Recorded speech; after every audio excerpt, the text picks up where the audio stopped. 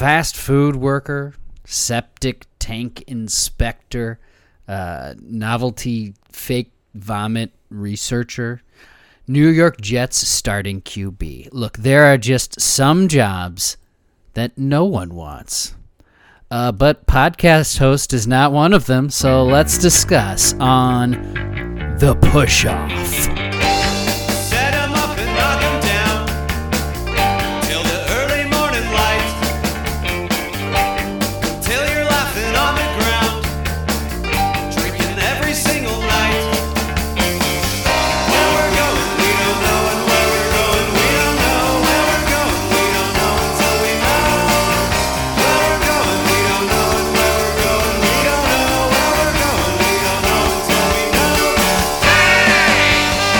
All right, everybody, welcome to the new episode of the Push-Off Podcast, your favorite weekly NFL show that discusses everything that happened last week while it gets you ready for next week. I'm your host, Scott Hogan. Joining us, as always, it is Dan Adrian Peterson, social worker, right? All right, Dan. We're here ready to discuss a whole new week of NFL football, get us ready for, we're already on to week 14 of the NFL season. So yeah, 4, 5, 6, 7, 8, 5 weeks left. That's it. I mean, I'm in a position where I feel pretty good about my chances to make the playoffs, kind of no matter what happens. Cowboys. But, oh boy, the world is my oyster. A good run here, I could be the number one seed, Scott. I could be the number one seed. Yes. The way things fell for you, what a week. And we'll get all of that stuff. We had a big week of buys, so if your fantasy team survived, congrats. Basically, the buys finished this week, don't they? There's just Washington and Arizona on buys, and after that, everybody's on. So all schedules line up, and it's much easier to see the light at the end of the tunnel after this week. So yeah, we'll start looking at playoff pictures. We'll start looking at who's left on the matchups. There's a lot up in the air. There's a lot of divisional matchups stacked at the end. The NFL does that on purpose to keep these teams alive. So we'll see what happens. Because they don't want as many games to go in the 2-minute no offense as are going to have to go in the 2-minute no offense. It's must. It's like, it's a destiny type thing. These teams are going to head there, just as there are the good teams. Unfortunately, there are the bad teams. And sometimes the good and the bad play each other, and that's what happens in the 2-minute no offense. Or just the bad and the bad some weeks, like this week. Good God. Ugh. We also are getting some flexes. That's beginning. We have our first ever Monday Night Flex has happened. That's week 15, so not this even. It's not this week. This has to happen early because you are moving a game a whole day. It was scheduled to be Kansas City at New England for Monday Night Football. Well, nobody wants to see that shit. New England's lost their shine. So now the Philadelphia Eagles will be going to Seattle on a Monday night. So Seahawks fans, if you had a big Sunday planned, or if you were flying into the Great Northwest on a Sunday to see a football game, get your hotel one more day. You can't leave. The game's on Monday now. And then the next one on Christmas Day, there's 3 Christmas Day games, which is they scheduled those Saturday ones that were always TBA, and Vikings were one of them. We're playing noon on that Saturday.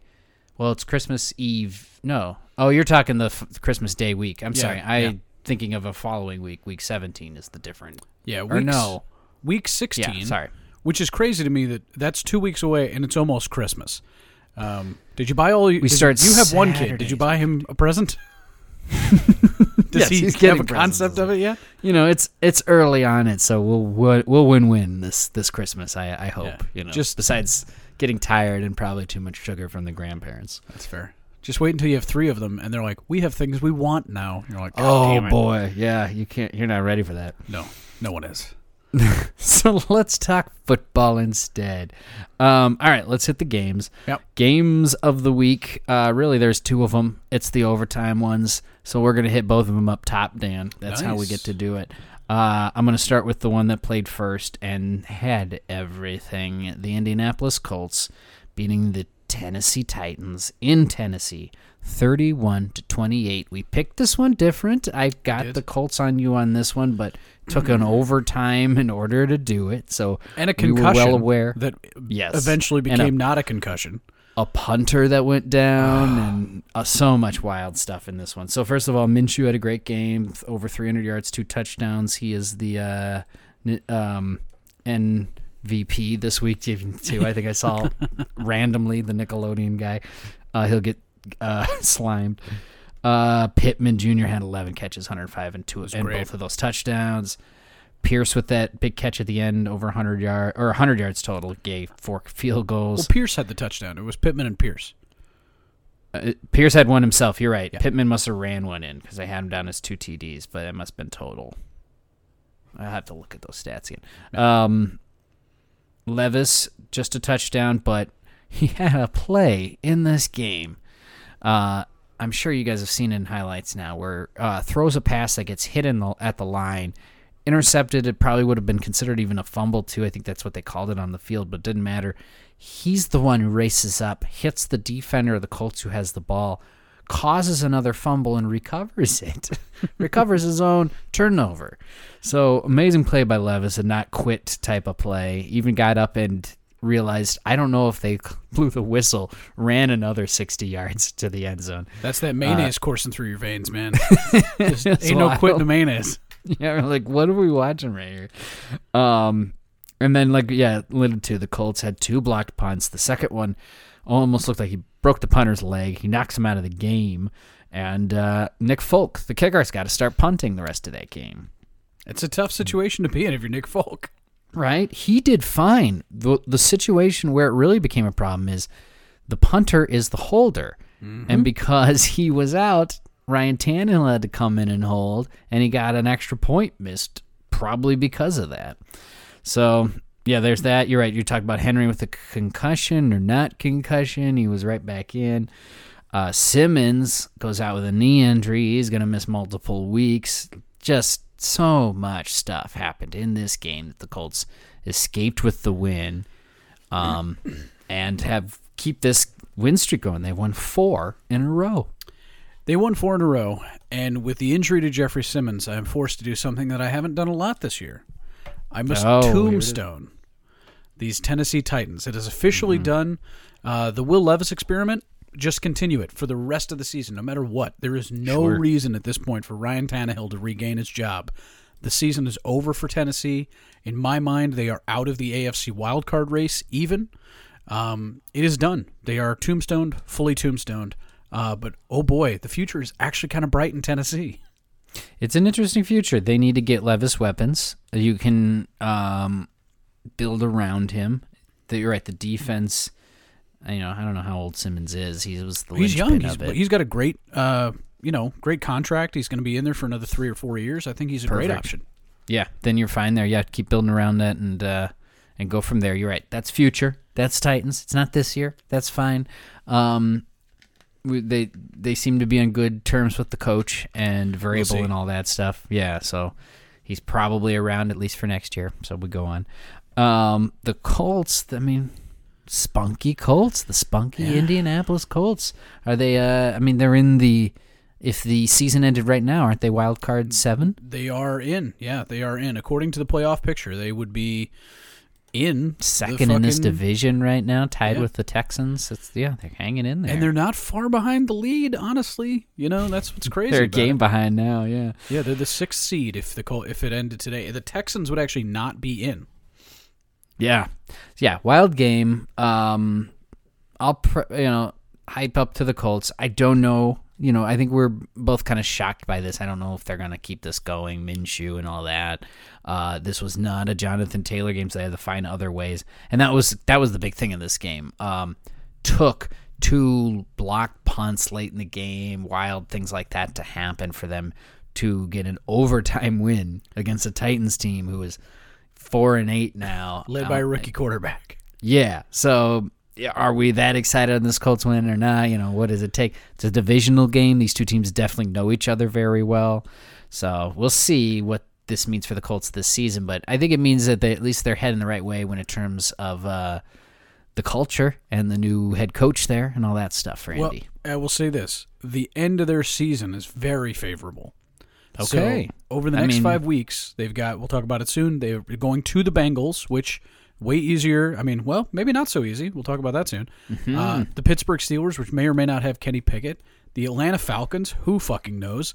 The Raiders, who may be on to, just trying out new guys, young starters in new positions. And then the Houston Texans. There's 2 or 3 wins back there. This might be a 9 or 10 win fucking Colts team. That's insane to me. Yeah. Let's continue on because we are heading that way. So I want to talk about the other overtime game. Heading to prime time. Let's go to Monday night, where the Jaguars get their first Monday night game since I think they said 2011. I was like, what? But then it makes sense because usually Monday nights go to the teams that are going to sell it out and have a lot of eyes on them, and it took a while for these Jaguars to turn it up. So 34-31, the Bengals beat them on that Monday night. They finally get it home. In overtime, this is why you don't get Monday night football games, Jaguars fans. Yeah, I guess so. This is what happens when you get the nice things. It was a great game, though. Back and forth, 14 all at the half, 31 all at the end of regulation. This game had 5 ties, which was the most of any game this season so far. The Bengals figured out a way to move the ball with Jake Browning at the helm. Jake Browning had a very solid game, 354, very few incompletions, honestly. Threw a touchdown, ran one in, got Mixon going heavily, Chase going heavily. Only Tyler Boyd threw the interception. Yeah. That play still hurts my brain. Trayvon Walker just throw it. It does. I mean, you could run with that thing and you lose 2 yards. Like, what are you doing? I just don't understand. That's why he's not a quarterback. That's why he's not a quarterback. But at the end, after this game gets tied up, or right before this game gets tied up, Lawrence goes down because their left tackle, Walker Little, steps on his ankle and then gets bent over backwards at the same time. When I watched it live, I thought it was one of those nobody touched him. Oh my God, are we talking another Achilles thing? So it's not that bad, but it is a high ankle sprain. Yeah. So this thing's a week-to-week thing. We see what happens from here for Trevor Lawrence. But my God, another quarterback going to the ground is something I'm sure the NFL's tired of seeing this year. That's not the only injury the Jaguars had, too. Kirk is going to miss some time, too. Had some core muscle injury. Mm-hmm. Doesn't sound good for him. You were talking about fantasy teams. That guy's been a solid guy for my fantasy team this year, so I won't have him for the playoffs. But anyways, the Jaguars lose at home. The Bengals sneak out this big win and go even 6-6. What do we think, Dan? I did not tombstone the Bengals. No. I think the best thing that could happen to Zach Taylor is for Jake Browning to go on a little run here. I mean, it's obviously the best thing for Jake Browning. Jake Browning's going to make a lot of money if he can win 2 or 3 more games the rest of the season. Yeah. We love Jake Browning. We've been a very pro Jake Browning podcast since he came out of Washington. I kept saying Vikings drafted him. He was undrafted. He was an undrafted free agent signing by Spielman in the team.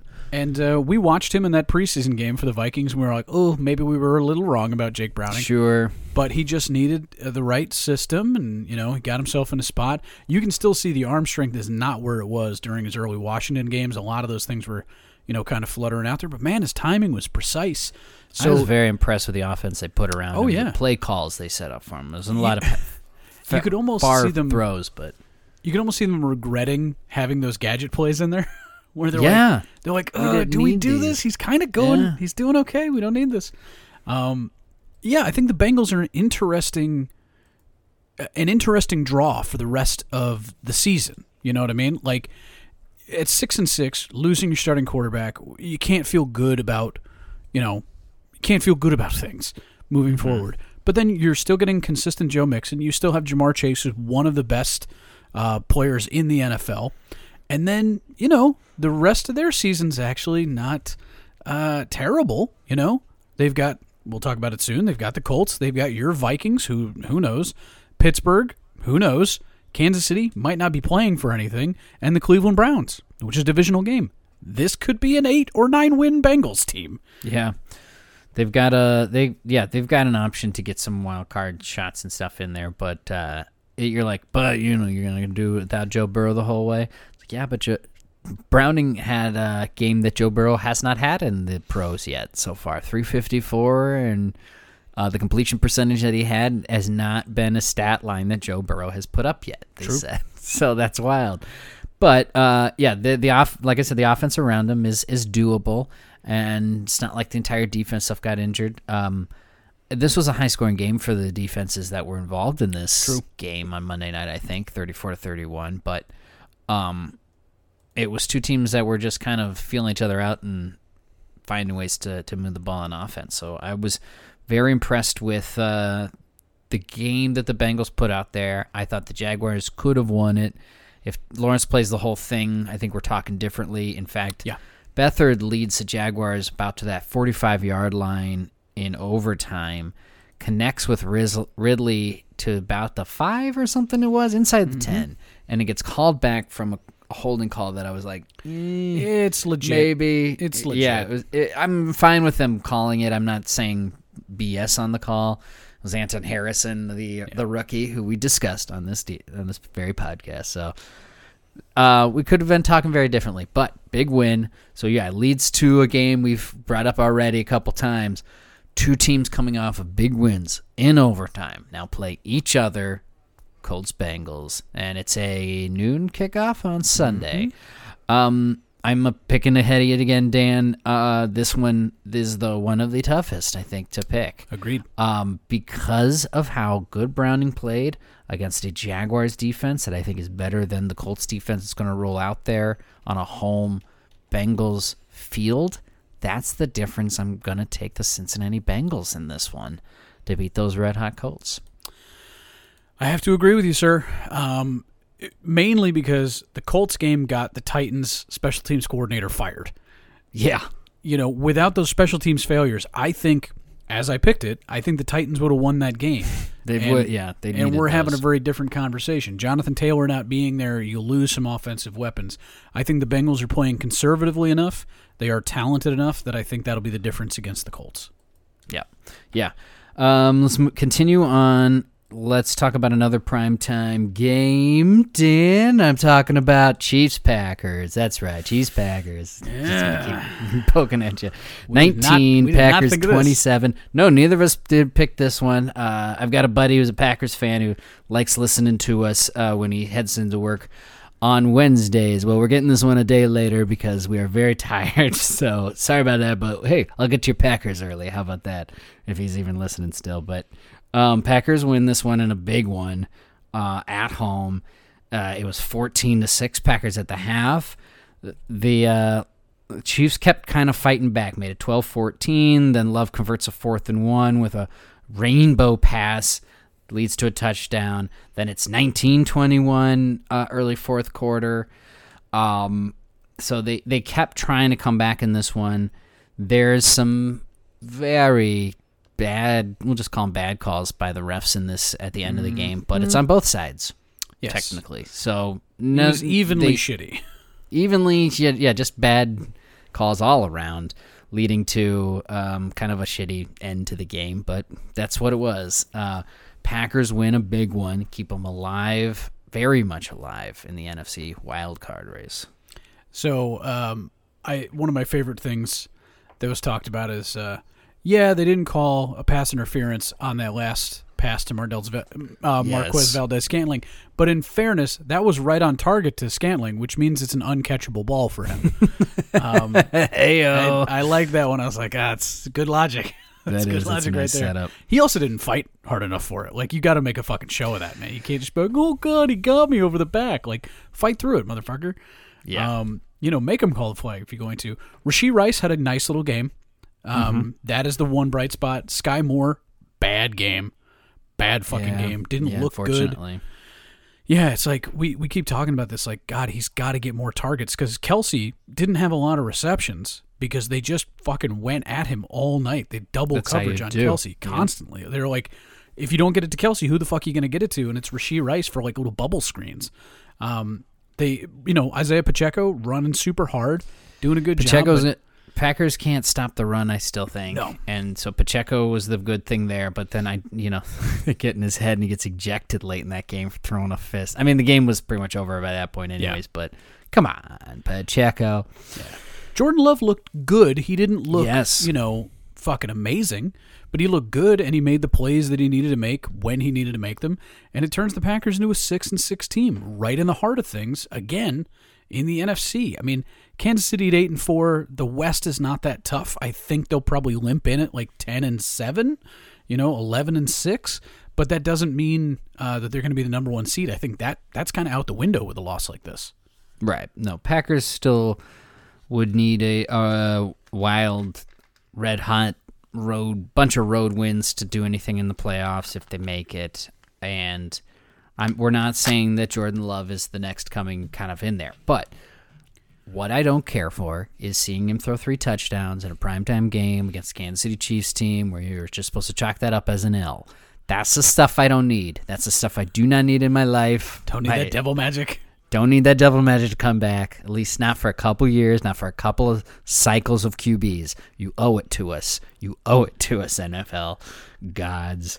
I don't want to play the fucking Packers. If the Packers make it in as a wild card team, I don't want to play them. I fucking no, of course you don't. You don't, because that's a weird.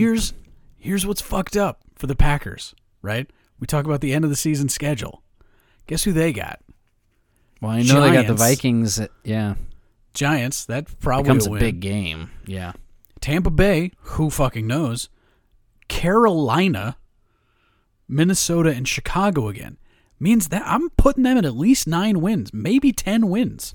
They've got a nice, That's a nice, easy schedule to back into the season with, man. That's not fucking bad. So, yeah, these Green Bay Packers probably going to make the playoffs, and I'm not happy about it. So let's talk about it. Packers are going to New York for Monday Night Football this week. Surprise, everybody. It's week 14 again. Wake up, it's week 14. We're in the middle of December, and the NFL goes, how about we do 2 Monday night games on simultaneously, okay? All right. I don't know. I don't remember that they scheduled it this way. It surprised the hell out of me when I looked it up this week. But yeah, here we are. And the first one that we're going to discuss is the Green Bay Packers going to New York to play the Giants. The Giants are coming off the bye. That's why we can discuss this one now.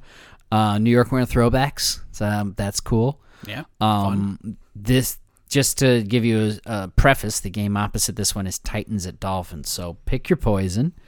This is the NFC poison of the night is Packers at Giants. I'm going to take the Packers winning on the road. Dan? You are not as diehard of a Packers hater as I am an Eagles hater. But it's very easy for me. We're different haters. Yeah, I get to pick the Packers to beat the New York Giants. I don't think the Giants are very good. It looks like Tyrod Taylor, even coming back from injury, is not going to be the starter, which makes total sense. Just see what you got with DeVito. He's a cheaper option. I get it. And really, what are you playing for? Are you playing for a wild card? That's insane. We just missed Tyrod. Yeah, we missed Tyrod. Love to see Tyrod get some game action. Tyrod, yeah.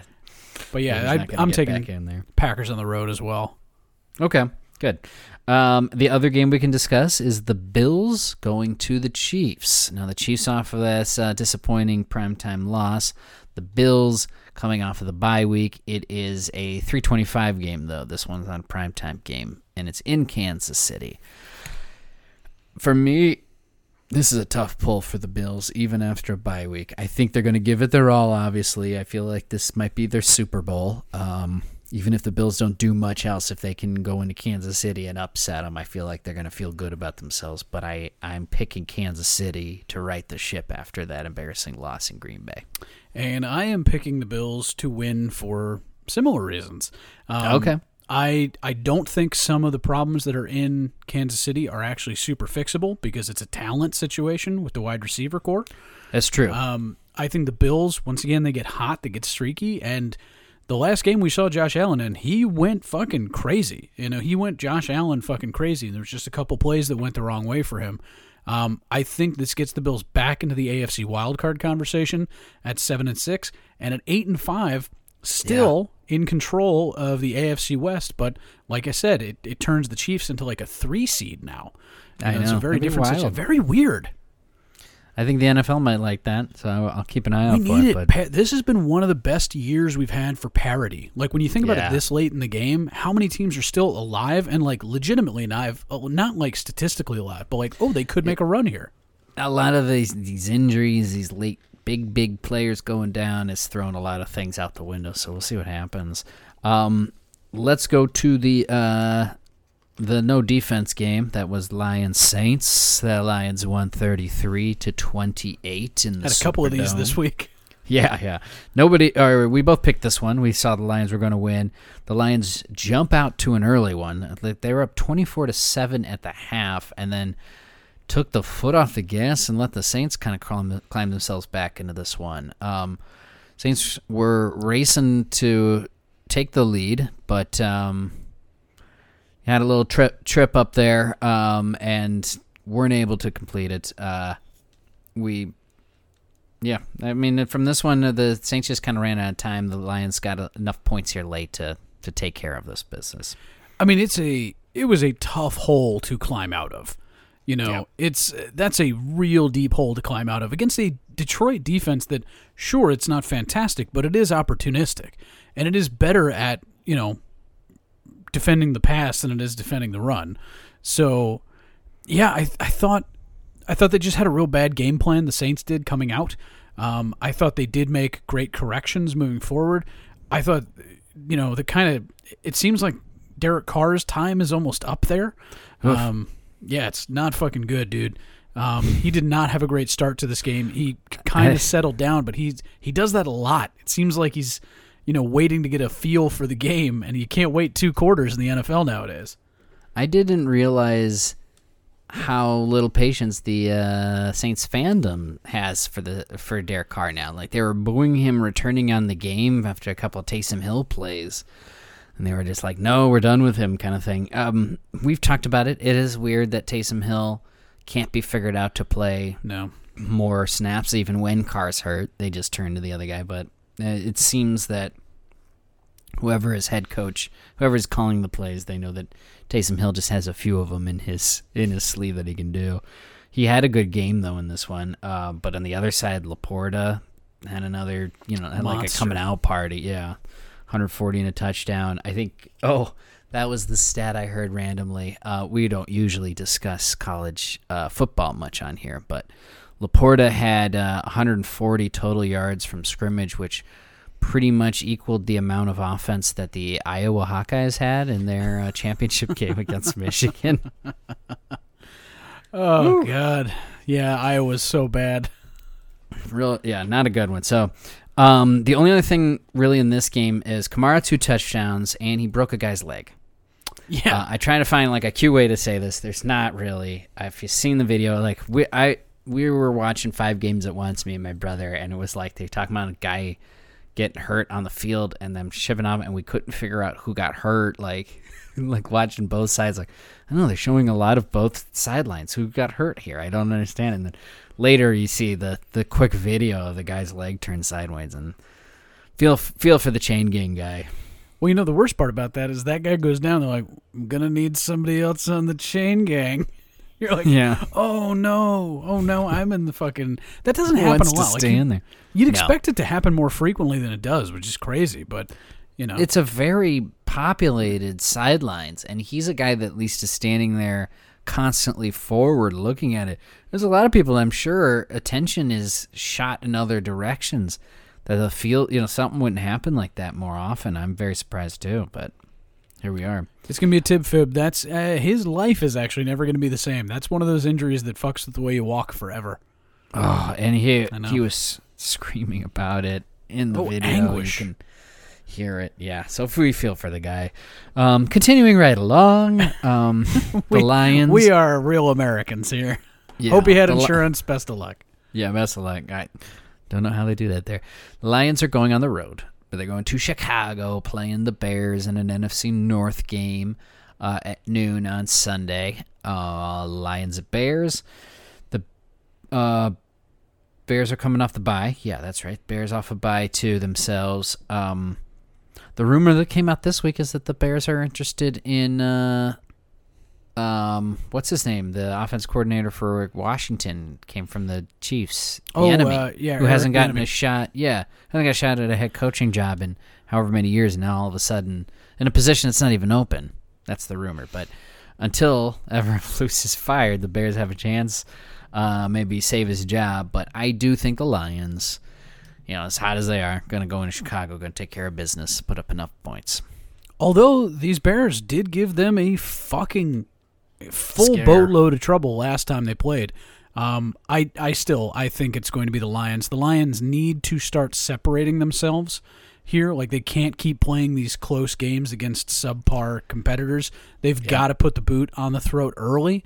And I think the Chicago Bears would be a good opportunity for them to do that. They're much more talented than the Bears. Although the Bears did have Montez Sweat now, and they didn't have him the last time they played. Is that right? It's just a couple of weeks ago. Wow. I think Lions certainly have an issue with their defense, but it needs another team that can score like 30 on them, keep up with them and stuff like that to challenge them. I just don't think the Bears are that right now. Lions get it, and Bears help out their draft pick. Everybody wins. One more game to talk about before we take a little break. Let's talk about the Browns losing to the Rams, game that Dan got on me. Finally. Joe Flacco came in to start this one for the Cleveland Browns as Dorian Thompson-Robinson, the DTR, was on a concussion protocol. It was a tight one. It was 10-13 Rams at the half, and then Rams pulled away. Stafford 3 touchdowns. Kyren Williams, when he's healthy, man, he looks very good. And then Puka Nacua. Puka Nacua had a Puka Nacua classic game. 39 and a touchdown. Yeah, Puka Shell game. The Rams put up a lot of points in that second half. 36-19 was the end score. It was closer than that until that about fourth quarter.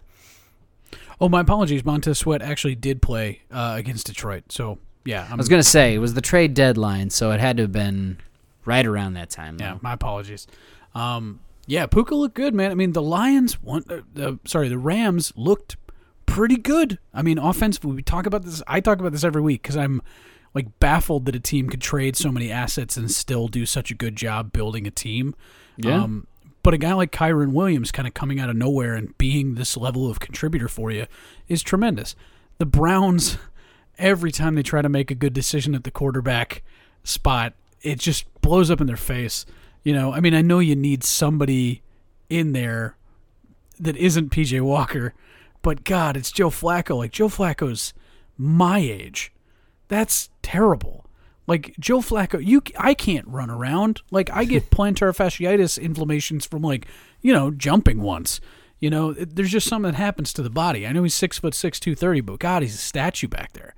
Yeah. So, no, he's not going anywhere. With 1 week to learn the offense, I thought he did a yeoman's job, but, they never really, you couldn't really feel like they were in this game. He did as good of a job as you could do. I'm saying it was 19-20 about halfway through the fourth quarter. It was late fourth quarter. The Rams just started putting on touchdowns, but it was the Cooper Kupp, short one, Kyren Williams. I mean, they just ended up down in the end zone area, like late bunch there. So the Rams are still a very surprising question to me. I don't quite know what they are. I'm trying to get an understanding on them, but what I am understanding is that the Browns defense can't do it all. They can't do it all, and they needed more from their offense this game. They hung in there as long as they could and then fell apart. And that's a scary thing for the Browns to have any chance here this year because, we know that there's no other quarterback really coming, better quarterback coming for help them. I'll tell you what kills a defense, right? So this is the Browns' plays. Touchdown. 1 minute, 40 seconds, punt. 1 minute, 40 seconds, punt. 3 minutes, punt. Minute, 27 seconds, punt. 1 minute, punt. 2 minutes and 30 seconds, field goal. That's the first half. Oh, that's the beginning of the game. That's the beginning of the game. That's their first half. That's what they did in the first half. Because this thing was tight. It was tight through 3 and a half. But that's only because they only scored 10 points in the first half. And that was the offense they were putting together.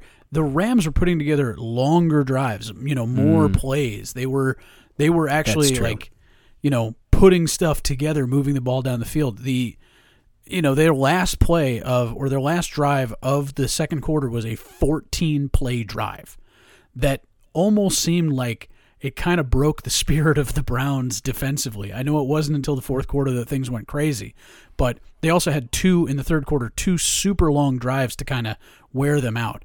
So, yeah, if you leave the defense on the field for that long, you've got to be able to run it if you don't have good quarterback play. And for some reason, it felt like the Browns just kind of abandoned the run way too early because the Rams sold out to defend against it. Yep. So where are we going from here with these teams is, the Browns are still in a nice spot in their record, 7-5, that they can, they need to figure out what they can do in order to hold on to it, because it's not going to get any easier from here. Sure. We'll lead it into the next week's game. The Jacksonville Jaguars coming to Cleveland to play the Browns. It's an 8-4 Jaguars, 7-5 Browns. I think I was telling Dan right before we started recording on here, I was looking into who's going to start quarterback for these teams in this game, because I'm not too sure. Is Joe Flacco really getting another start after that? How is the ankle looking for Lawrence? Now, Lawrence is day-to-day. I want to take the Jaguars. I feel like I want to take the Jaguars no matter what, but I'd like to have the ability, Dan, and tell me if this is fair, to revisit it if they say Trevor Lawrence is not playing and it's a Beathard start. I might even still go with Jaguars, unless I need to tell you right now that if it's a Beathard, I have to go Browns. I'm going no matter who's in there, because if they rush Trevor Lawrence out there with an injured ankle, or if it's C.J. Beathard, I'm taking the Cleveland Browns. Okay, you're taking Browns no matter what? Taking Browns no matter what. If Lawrence is playing, I want to take the Jaguars. I'll say that. And if Beathard's playing? Then I probably have to go Browns in Cleveland. Okay. I mean, it's in Cleveland, and that defense against Beathard. I mean, Beathard looked fine at the end of that game. He looked fine. But it was in Jacksonville, etc. I don't know how much if they give injury as well. Yeah. So you're losing a really good slot option. Travis Etienne hasn't really been, full strength. The offense is the thing that moves the Jaguars forward, and the defense is the thing that moves the Browns. Your offense has taken a hit in Jacksonville. That's what worries me. Jaguars D is no slouch either, though, and the Browns have a lot of problems moving that ball. So yeah, this one's going to be an interesting one on both sides. But I'll go Jaguars if Trevor Lawrence is starting. All right, but fair enough. I'll go Browns if it's a Beathard game. Okay, there it is. Rams Ravens is another one we can talk about, because the Ravens are on a bye week. So yeah. They're just not getting easier for the Ravens, just as it doesn't get much easier for the Browns. I'm going to go Ravens because it's in Baltimore, and the Rams have to go all the way across the country, even though... No, it's a noon start, too. Oh, they done the Rams dirty here when they really needed one. Look, the Rams also, too, are there's these NFC wildcard teams now, and I think it's Vikings, Packers, Rams... If an NFC South team wants to catch on fire, it is absolutely wide open for you, but come on.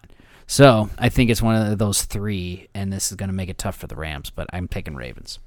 I have to take Ravens, too. I mean, you're going across the country to face a team that's coming off a bye week that's getting healthier. Mark Andrews isn't coming back, but, there's still Isaiah Likely. There's still some talent here in Baltimore. They really needed a bye week.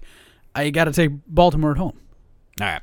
So, because the bye weeks are ending, it's the home stretch. Mm-hmm. And because it's the home stretch, your boys are going to need themselves a little break to finish this one up. So, let's take a break, because when we come back, we're going to talk about 2-minute no offense. And is Dan's favorite team in there again? Are they just fucking better every not be. Week? Well, we have to wait and see. So, come back after the break. This is the push-off. Yeah, better not put that shit into the offense.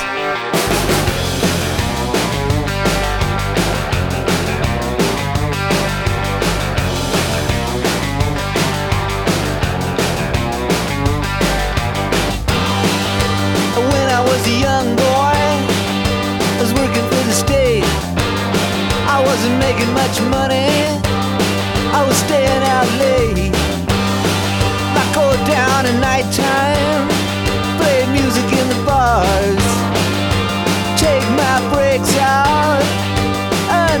stars. I was making some noise. I was a working boy. Up at the top of my voice, saying, "Look at me, mama, I'm making some noise." All right, we returned from the break. It's time to push through some games in a quick, speedy-like fashion. I only put 3 in this week because we had a nice, shorter week here of games. So get rid of the clock ready, Dan, because it's time for the 2-minute no offense. Because no offense, but you may find yourself in this section of the program if you're just a real piece of shit franchise. Just not doing a good job at any level of your football organization. Just, being shitty, not showing up, being a real piece of shit. Look. They sold the Commanders. Give them some time. It's been halfway through the year. They get at least an off season before. I got to shit on the Commanders. I haven't shit on them aggressively. I got to shit on all of my NFC East opponents every once in a while. Yeah, fair enough. All right, but I'm ready to go. Okay. And here we go. Oh my God! After that Thursday game, I hear that all the time now. Anyways, let it echo in your mind. I go. Chargers shut out the Patriots 6-0. Yes, that was an end score. 6-0, and not a baseball score. Chargers had 5 sacks. Bailey Zappi started, and Stevenson's going to miss some time with an ankle sprain. I'm going to be straight up honest with you, Scott. I didn't watch a second of this fucking game. I didn't watch any fucking highlights. I saw the score at 6-0. I'm like, I know everything I need to know. Good for you.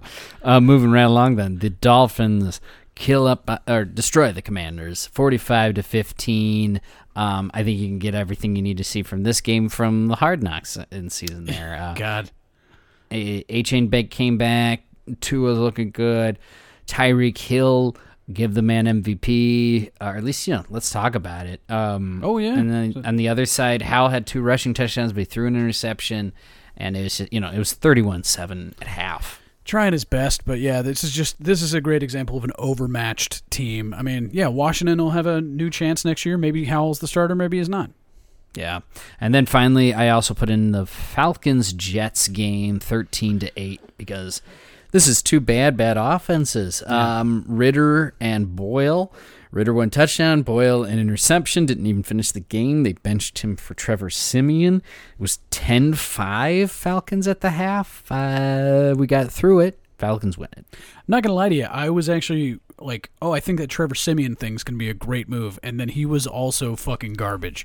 So there comes a point where you got to start blaming people other than the quarterbacks. If every time you trot a quarterback out there, he's a complete piece of shit. Start looking inward, friends. Like, you making bad decisions at the quarterback position, making bad decisions as an offensive coordinator. So, yeah, a terrorist organization. That's a 2-minute no offense. If there's extra time on the clock, I'd like to pull and save that. Do whatever they say. I don't know. I'm going to reclaim my time. Yeah. So we're going to get to that Jets mess when we get to next week's game. That's all the time we can talk about the 2-minute no offense. Let's say the Washington Commanders, bye week, week 14, no Commanders this week. See what happens.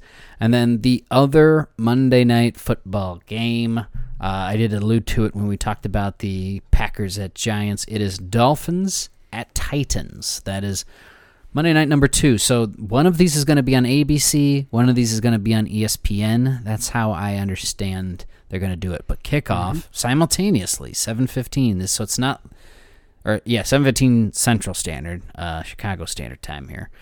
It's not like the old Monday night starters or the week 2 ones where one starts earlier than the other one by an hour. This is going to be at the same time.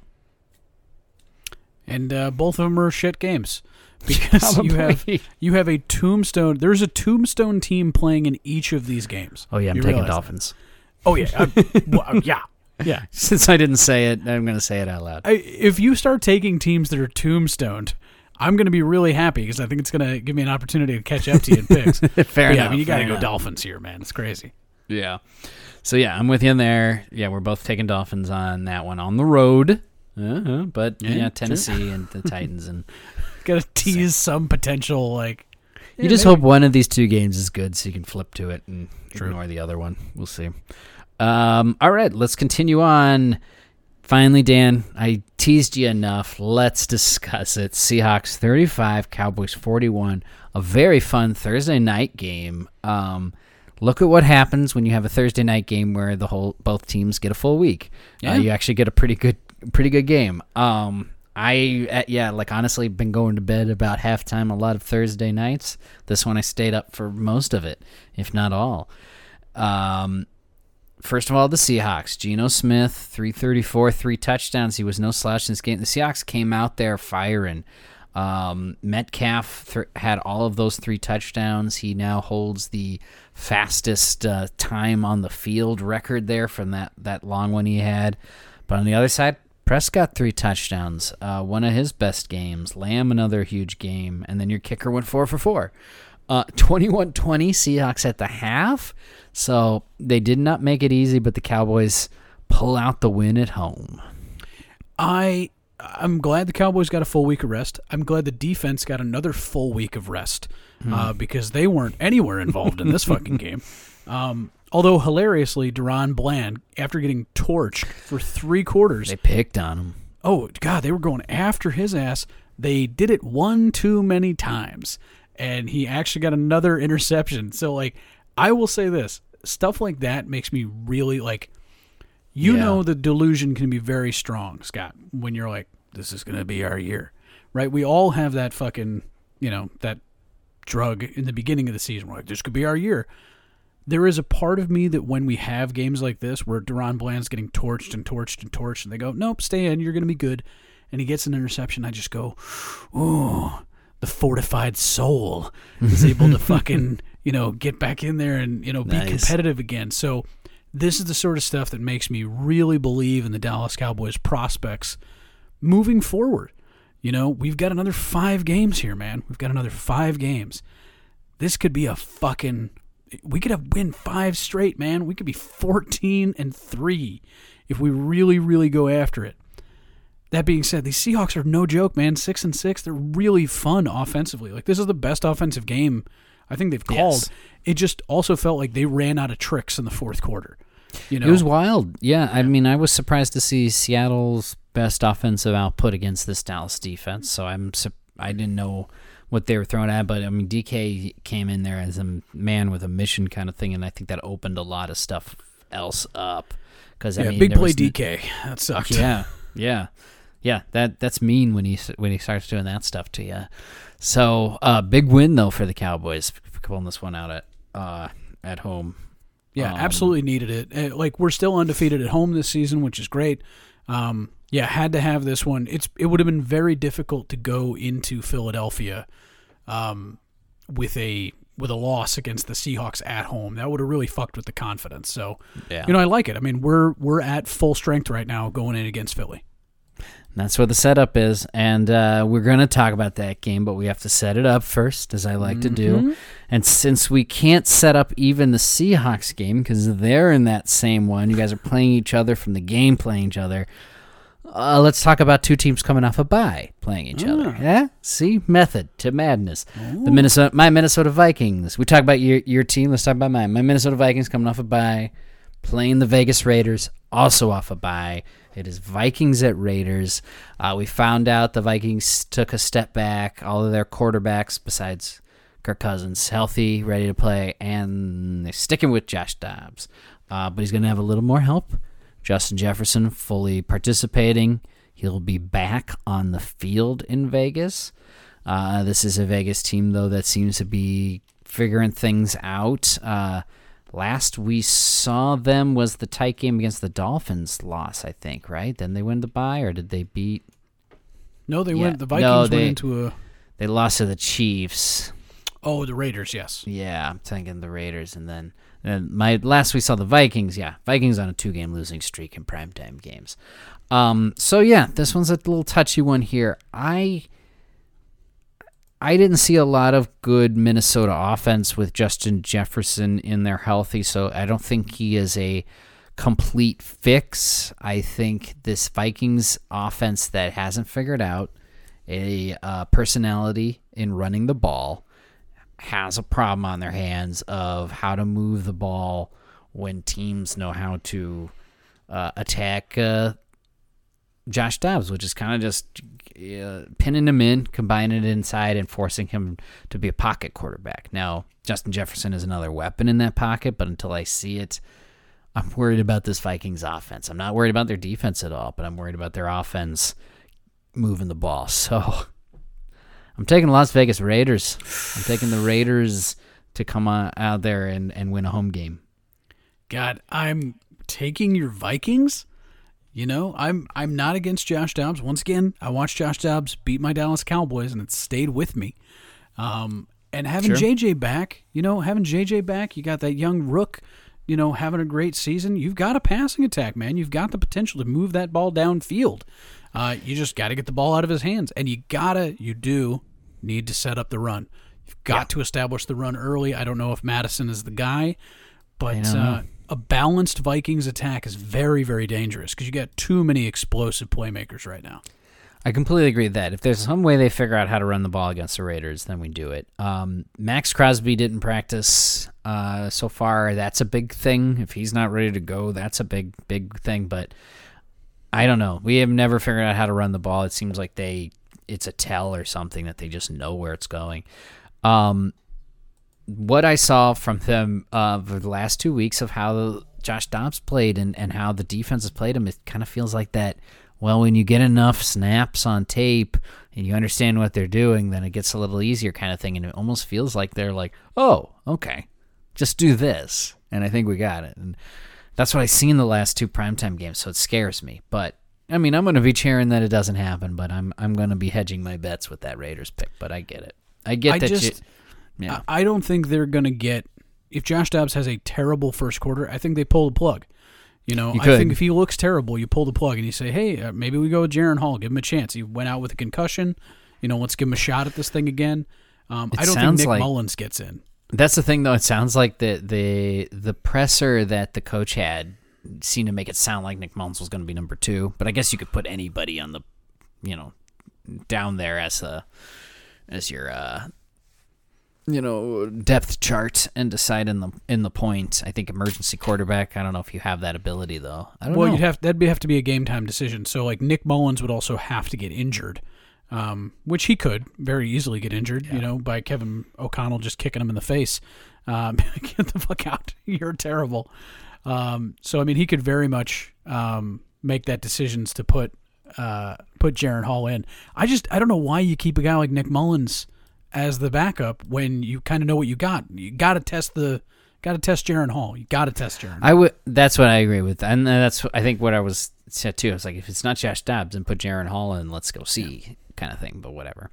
All right, let's talk about a game that could have been game of the week, but turned out to not be that tight. 49ers 42, Philadelphia Eagles 19. Still a very big game with all said and done. What was that score? You want me to say the score again? What was the San Francisco 49ers, you were our only hope, and you came through. 42, Eagles 19. We picked it too. We knew the Niners had it in them, and they did. But, oh, man, to start the game, maybe there was a little bit of like, oh, the Niners offense just doesn't seem to understand how to get this ball moving the first couple of drives. But by halftime, they were up 14-6. And then Brock Purdy had a great game, 314, 4 touchdowns. McCaffrey over 100 yards and a touchdown. Debo, huge game. And Hurts did what he could, rushing touchdown. Brown over 100 yards. We had Dre Greenlaw and a security guard for the Eagles get ejected in this game. Dom. We got Dom ejected. Dom, they just kept referring to him as Dom. But, I guess everybody's friends now. But, yeah, these two teams don't like each other since last year. They had to hear all the hype about each other, and then they get the championship game where Purdy can't stay healthy. What I saw was an Eagles team that was ready. They were certainly ready to play these Niners hard, and then the Niners made some really nice adjustments early on, figured out how to move that ball on offense due to some very awesome Deebo Samuel plays that opened a lot of stuff up in the Niners.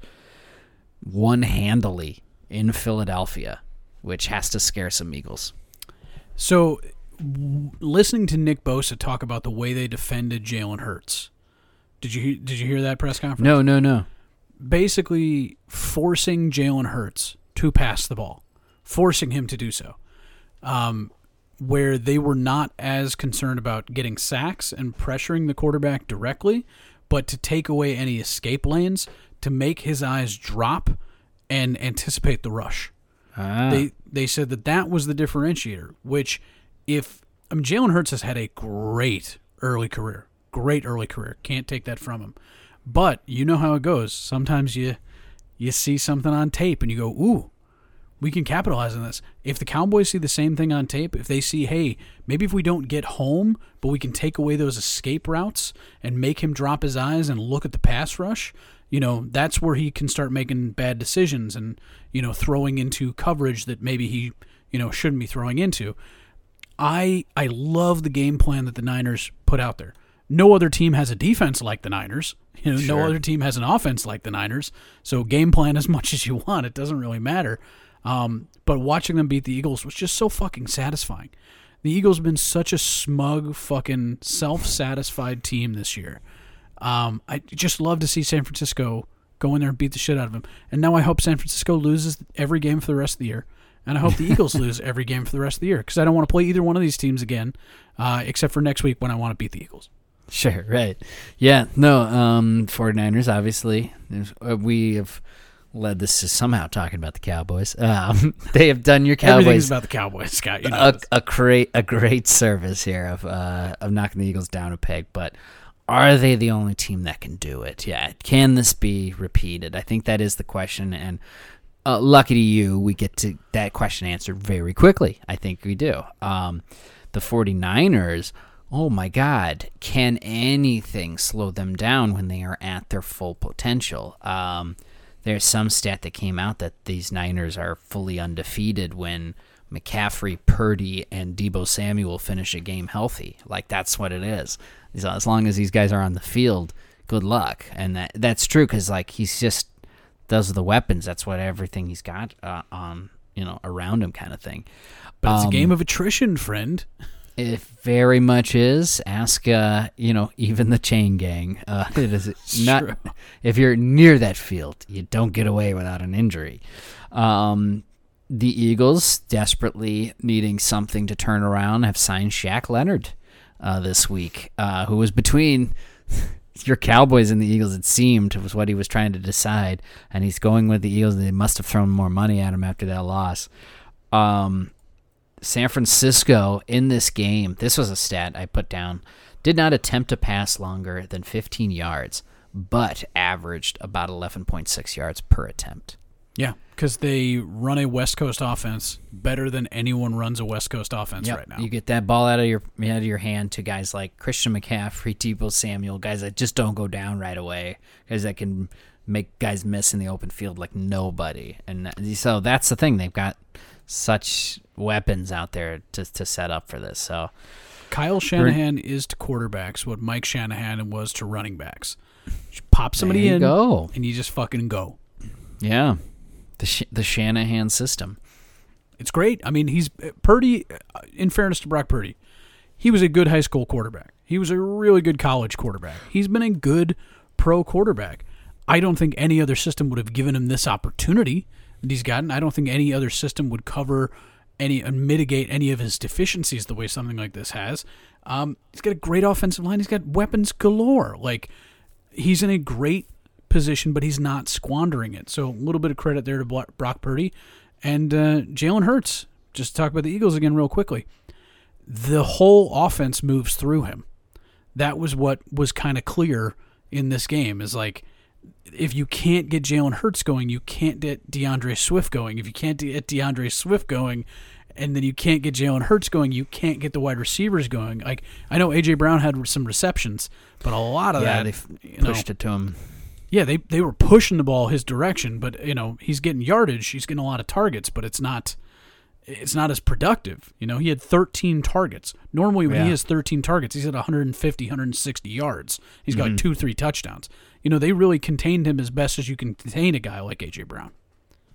Yeah, wild game all the way through. But to see the Niners control it, in a rainy atmosphere on the road, is scary. It's very scary, and they're going to go back home.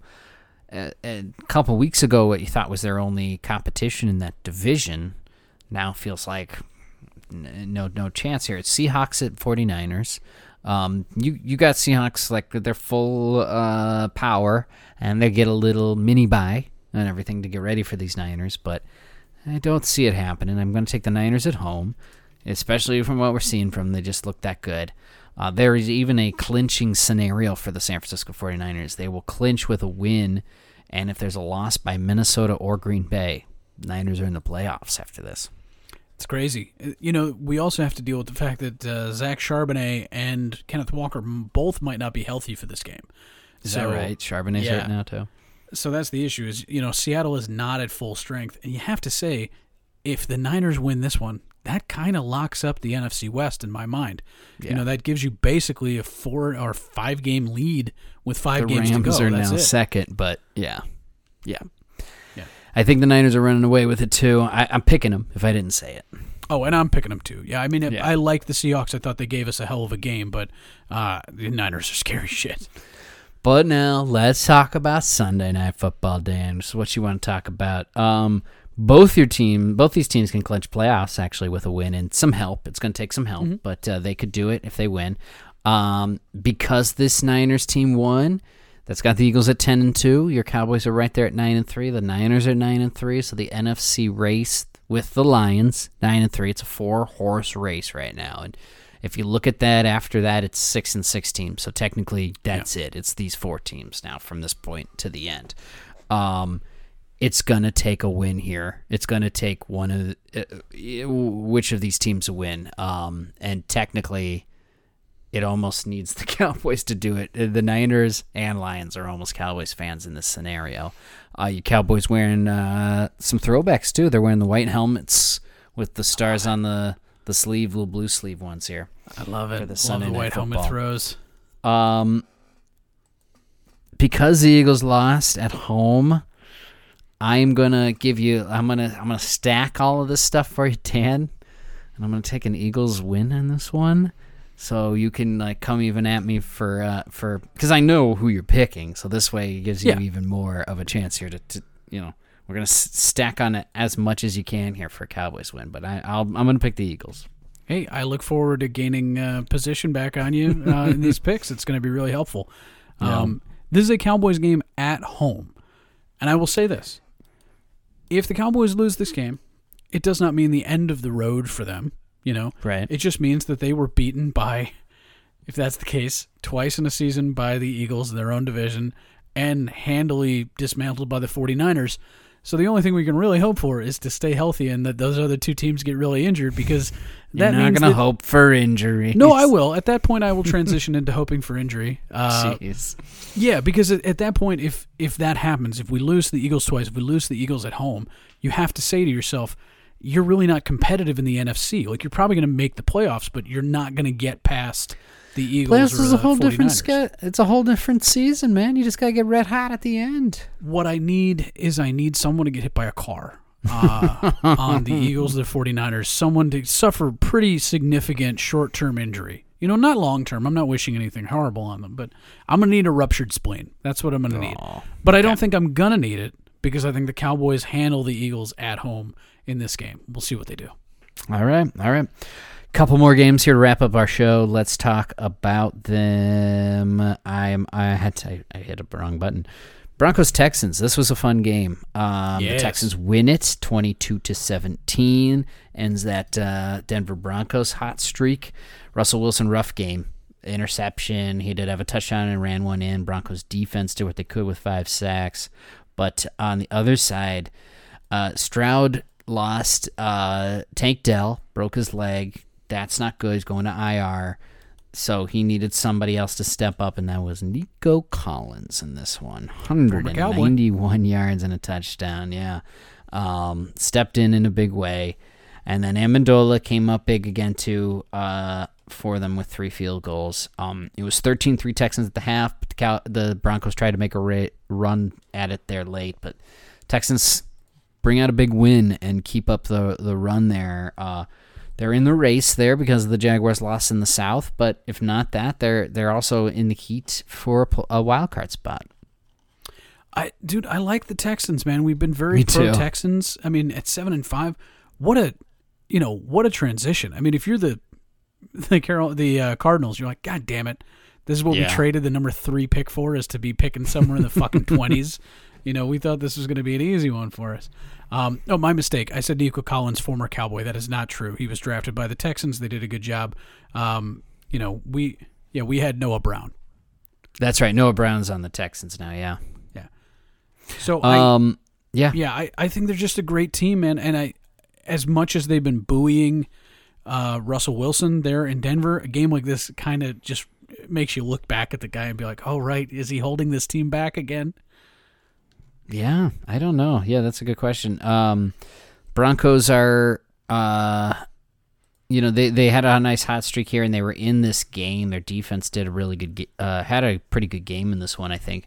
Texans struggled to put the points on the board at times, so maybe it's not over there. But this was a one that you felt like Broncos needed to keep a race up in the AFC. They are still second in this division, and they've got this fun matchup in division happening. I've gone back and forth on this pick, so I'm just going to jump into it. Broncos at Chargers is this weekend. AFC West matchup. These teams get wild. Things get weird here. The Chargers won that 6-0 game there. The Broncos are coming off a loss. I've jumped back and forth with these picks. I'm going to go Broncos on the road and feel like if this happens, this could be one of those firing situations for the Chargers head coach. But I think we're nearing that situation now. So I'm gonna go the Denver Broncos win this one. I agree with you that if the Chargers lose this, Staley probably gets fired coming off a bye week. Yeah. So I'm going to take the Chargers after a week of rest. The Broncos not looking sharp offensively. I think the Chargers put this together, get both of these teams to 6-7, effectively eliminating both of them from the playoff contention. It won't be a full tombstone yet because the AFC is still wide open. They'd only be like a game or two behind. But, I don't think you get into the playoffs in the AFC with less than 9-10 wins. I think it's going to be tough. It's weird right now. I can't tell because it's 9-8 now. If it's going to take 9-8 or a 10-7 for either NFC or AFC, if that's going to be enough. There's a chance that the 7th wildcard team can get in at a 9-8, but it will take a lot of teams stumbling, which has been happening. The other game to talk about, and man, let's talk about it. Texans going to New York to play the Jets. We said how the Jets were a mess here, so this is what's happened since. Tim Boyle released from the Jets after he got himself benched after that game. They go and sign Brett Rippon from the Seahawks practice squad. Brett Rippon, who started one game for the Rams, who was immediately cut from them after that awful game with the Packers. So now he's on the Jets. They go to Zach Wilson. There's this rumor that comes out that says that Zach Wilson was unsure whether or not he even wanted to start again for the Jets. And that bounced around for a while. And then now it's come out finally that he is back and will be starting this game at home against the Texans. Zach Wilson is starting after, 2 weeks? 2 weeks ago that he was immediately pulled down to emergency third-string quarterback. It was right before the Black Friday game against the Dolphins. I'll say this, man. I don't want to play quarterback for the Jets. Like, as much as I'd be like, oh my God, I'd love to play an NFL game. It's like, you're in a fucking terrible position. You're in a terrible position. You got Nathaniel Hackett calling plays for you. Like, oh my God, how the fuck do you do it? Like, how can you anticipate having a good game? It's just impossible. Yeah. Yeah, it's a mess. It's really a mess. But so, and we've been in this situation we talked about too, like, to find a competent quarterback, somebody you can count on, somebody that doesn't embarrass your whole team. And that's the thing too, is like, this guy touches the ball every play, and there's so many guys on your team and around it and in the organization that's counting on this guy to not completely screw everything up. But, they're not the only team dealing with this season. NFL's running into a big old issue of what do we do about our lack of competent quarterback play this late in a long, long season that we want to make longer and we want to extend, to other countries, etc., to make this a tougher season for these quarterbacks. You're in a really tough bind, and the Jets and the Patriots and a lot of these teams are making it a very highlighted thing right now, I think. We talk about this a lot. There are not 32 starting quarterbacks in the NFL. Right. Quality starting quarterbacks in the NFL, which means there are certainly not 48 quality starting quarterbacks in the NFL. So, the Jets went through one quality starter. That's all you should get. To the idea that you think you're going to have a second quality starter in Zach Wilson is insane. There's not going to be 64 of these fucking guys. So, I don't think it makes sense going forward, even if the Jets lose this game, to do anything but continue starting Zach Wilson for the remainder of the season. He is still a former, number 3, number 2 pick? This is a high fucking draft pick. Throw him out there, sink or swim. You're going to move on from him next year if he's a complete fucking bust. But you've got to be 100% sure with Zach Wilson. Yes, it looked bad. Yes, he was bad. But at no point moving forward do you think, hey, we can really turn this thing around and make ourselves into a quality playoff team unless Aaron Rodgers comes back. You just can't think to yourself, Zach Wilson is probably not at least the second or third best quarterback on this team, so why not try it? He's young. He's 24 years old. He's still the MILF hunter. He's still a guy that's going to be able to have some splash plays from time to time, and because of that, I think that's all you can really do. You go Zach Wilson or nothing, Zach Wilson or bust. Nice. Yeah. So we'll see again. It's against the Texans team that I think they got, obviously no shot on because this is a mess in New York. So if I didn't say it already, taking the Texans. Oh, yeah, I'm on Texas too. Yeah. Full Some Texans. of these games a little easier to understand, but we'll see when they play them. I talked a lot to tell you that I was going to take the Texans. No, and I appreciate it. Obviously, I do. All right, 2 more games. The Panthers lost to the Buccaneers. It didn't even help with an interim head coach. They couldn't do it. Buccaneers win it, but 21-18, tight game. Not a clean one. They did what they could on their side of the ball. Mayfield and White and Evans got the things going for the Buccaneers. Bryce Young with an interception. Chuba Hubbard over 100 yards and 2 touchdowns, but the Tampa Bay Buccaneers fired them cannons like we knew they would. Yeah, it's just not good in Carolina. Mm-hmm. It's good to see that, the Buccaneers got Mike Evans over 1,000 yards. That's awesome. 10th straight season to do that. That's really impressive. Yeah. And he's got 5 more games to go. So it's, he's going to have a great career. I think Mike Evans already in the conversation for a Hall of Fame wide receiver, in my estimation. It's one of my crazy stats, but I want to say it. He was 10th consecutive 1,000 season. The record's 11, held by Jerry Rice. So only him and Jerry Rice have done 10. Yeah, he could do it, man. He could have the record, and I don't think it would be unearned. I mean, he's had less than stellar quarterbacks that are like, That's the thing, yeah. Yeah, this name, he had Tom Brady. Granted, he had Tom Brady. But aside from those 3 Tom Brady years, trash. Honestly, fucking trash. Yeah. So I get it, man. I see where he's coming from. He's been awesome. He's been a star in my fantasy team. True. And then the Panthers, big old mess. Report came out, The Athletic today. I read it. Not a lot of exciting stuff, really. The only thing was a lot of coaches going behind Frank Reich's back when he looked like he was going to get fired. And it's like, well, people need their jobs. That sounds about right, yeah. It does, it sounded like Frank Reich didn't have a lot of friends there, and that's what happened. So be it. Frank Reich has always seemed like a little bit of a fucking noodle, if we're being honest. I guess, yeah. He's just putting himself in some bad spots, I guess. But yeah, so the Panthers, things aren't going to get a lot easier. You're going to a divisional game, so if you want to do some shocking, but you got to go on the road. It is Panthers at the Saints, at New Orleans Saints this week. So obviously I'm taking the Saints because I don't think the Panthers will be shocking any worlds. I do. What? Yep. I'm going to take the Panthers to get their second win of the season against this Saints team. And I think the Saints are going to have themselves a full and complete crisis of identity, and it's going to get Dennis Allen fired. Wow. Okay. Yeah. Well, that's surprising.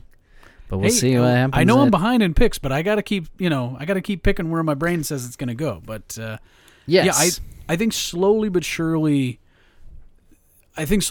Bryce Young is either going to kill himself or he's going to get better. And it's an Alabama quarterback. They've had pretty good success with the exception of Mac Jones. And even Mac Jones had a couple of good seasons in there. I think he puts it together. I think he finally gets himself into a situation where, this very streaky Saints team, they can walk that team into a couple bad offensive plays and take advantage of it. And to your point, Chuba Hubbard didn't have a bad game. He's, if they can get the run going, they can put Bryce Young into better position. So I'm going to pick a surprise win here by the Carolina Panthers. I'd like to see Bryce Young have some wins here. I'd like to see him get some wins because it's been a bit for him since Alabama. Yeah, pretty much. And Alabama gets wins even when they don't. So hey, come on. Let's talk about also Buccaneers at Falcons. So the divisions playing each other again. It seems like when they did the schedule, they're like, shoot, the South. So Tampa goes to Atlanta. This is an interesting one. I think Tampa's got a shot, but I'm going to take Atlanta at home. I think they are a much better team at home underneath Megatron's butthole. As the butthole looks on to Falcon football. That's funny. I got to take Falcons, man. I mean, it's just, I got to. Leaves us with the only other game to talk about. I left it for the end, but hey, neither of us picked it. It was the Arizona Cardinals heading into Pittsburgh and beating them Steelers 24-10. I believe by now the game's over because a lot of storm delays and stuff. Yeah, that occurred during this one. So if the Steelers can point to that to throw in their momentum, or maybe the pattern off a little bit, just start stop of this game. Also the injury to Pickett, he goes down with an ankle injury and was trying to sneak it at the goal line. Trubisky has to finish it, and Pickett's going to be out for a while. Actually got ankle surgery, went to IR. I don't know if that means we see him even in playoff scenario for the Steelers. This is another QB that bites the dust here. I can't use that for another week. We already did another one bites the dust. But true. Yeah, Steelers are down at least for the quick turnaround, and the Cardinals big old win before their bye week. The AFC North belongs to the Ravens. Like it has to at this point. It does. Yeah. But it also means like a team like the Pittsburgh Steelers at 7-5. Like I don't think they're even as good as 7-5. I mean, I understand Kenny Pickett going down in the first half, but even in the first half, they scored 3 fucking points. Kenny Pickett's in the whole time, and they score 3 fucking points. That's terrible. This offense still struggles. This offense is still not a complete team. Arizona's surprising, but that's exactly what bad teams with, a couple, superstar players are supposed to do. They're supposed to surprise teams like this. Pittsburgh needs to get more push on defense. They need to be more productive because if Mitch Trubisky is your starting quarterback, the defense is going to need to win at least 2 or 3 more games over the next 5. Yeah. No, I think it's a good point. The Cardinals playing a team they don't see very often. You can just shock some people. You can surprise once in a while. But what is surprising in the Steelers to pull out only 10 points after all of this big stuff about getting rid of Matt Canada and their offense turning it up. Sure, Pickett with the injury and stuff like that kind of shocks your team. So, okay, Trubisky with, not a full week of practice because it's a Thursday game. It's a turnaround thing. We'll see how it works. At least they get the Patriots, but it's not going to be... It's not going to be easy on the offensive side of the ball, unfortunately. It's just going to be that they are going to be pretty inept on their side, too. So, play the field position, I guess, this week. So I already talked about how the Cardinals have a bye week. We have spent enough here for this week, so let's just head on into it. We will finish where the weekend begins. Thursday Night Football, New England Patriots at Pittsburgh Steelers. Yeah, that's the one we have. This actually is currently has the lowest over-under in 30 years, apparently. What is it, 10? It must be pretty low. This was earlier in the week, but I doubt it got any better. I'll take the Steelers on a short week at home. Just the better scenario here. As Jabril once said to Saquon, "You lucky we ass." Yes. Yeah. Yeah. The Patriots are ass, and the Steelers are very lucky to be getting them at home on a short week. Even with Trubisky, I think they are the better team. So yeah, you got to go with the Steelers here. All right, you're with me then too. Okay, guys, thanks so much for listening for our episode here this week of the Push Off Podcast. We do this little wiggle room here in these weeks of when this comes out, either Wednesday, Thursday, but through 13, 14, 15 weeks, whatever we've done now, we got into you before kickoff. So true, always. Give you guys that. Give it to you there. Just to catch us up on the picks, I was only up on Dan by 2. And I extended it by just one more here this week. So we wrap it up here, and I'm at 124. Dan at 121 for the season. The percentage is very, very good, you guys. So listen to what we're saying. That's all I was so close too on 2 of those. I had 2 upsets in my mind. Ooh, God. There was an overtime there and all that stuff. I told you. Broncos fucked me. God, it was terrible. So we'll see. After the dust settles here, exactly where we're at. It's going to be tight. All right, I'm just going to jump over to Crazy Stats, Dan, so we can wrap this one up here tonight. Here we go. Packers head coach Matt LaFleur is now 16-0 in December. Ludicrous. Yeah, he's Mr. December currently, so look out for the Packers. Sam Laporta needs just 398 yards now to beat Mike Ditka's tight end rookie record. Really? So he's set up there on just under 400 yards with, 5 games to go? So I'm actually stunned that is still a record. Still standing for a tight end rookie record. Crazy. Yeah, I guess tight ends, especially as productive as they've been over the past 2 decades. I don't think they're that much in the yards. They do block it probably early on. As rookies, yeah. And then finally, the last stat. Patriots are the first team since 1938 to lose 3 straight games while only allowing 10 or fewer points. God, that defense isn't terrible, are they? The defense, yeah. So bad. I mean, it only allowed 10 points or less. Yeah, last week only allowing 6 and not being able to win is just... Oh, it's gotta hurt. It's gotta hurt. Fucking yucky, dude. That's yucky. Okay, that's what I had for the Crazy Stats. That is our episode, you guys, for the Push Off Podcast this week. But we really appreciate you coming around, visiting, and listening to us. So we'll be back next week with all this great stuff. But before we leave now, Dan, some parting words of wisdom. Just because you fire Matt Canada doesn't mean things are going to turn around for you. Just because you think you got rid of a problem doesn't mean you don't have another problem right on the horizon. Got rid of Zach Wilson. Zach Wilson comes back. You think you beat these 49ers in the playoffs and, that's going to stick them in the ground. Oh, boy, they come right back and beat the shit out of you at home. But it gives you another opportunity to move forward and, try again next week. And, next week, if you're the Philadelphia Eagles, you're going to get kicked in the teeth yet again by another team looking for revenge.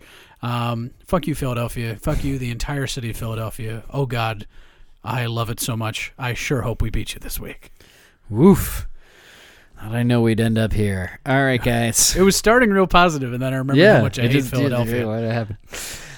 Thank you guys, though, so much for joining another episode of the Push Off Podcast. I am Scott.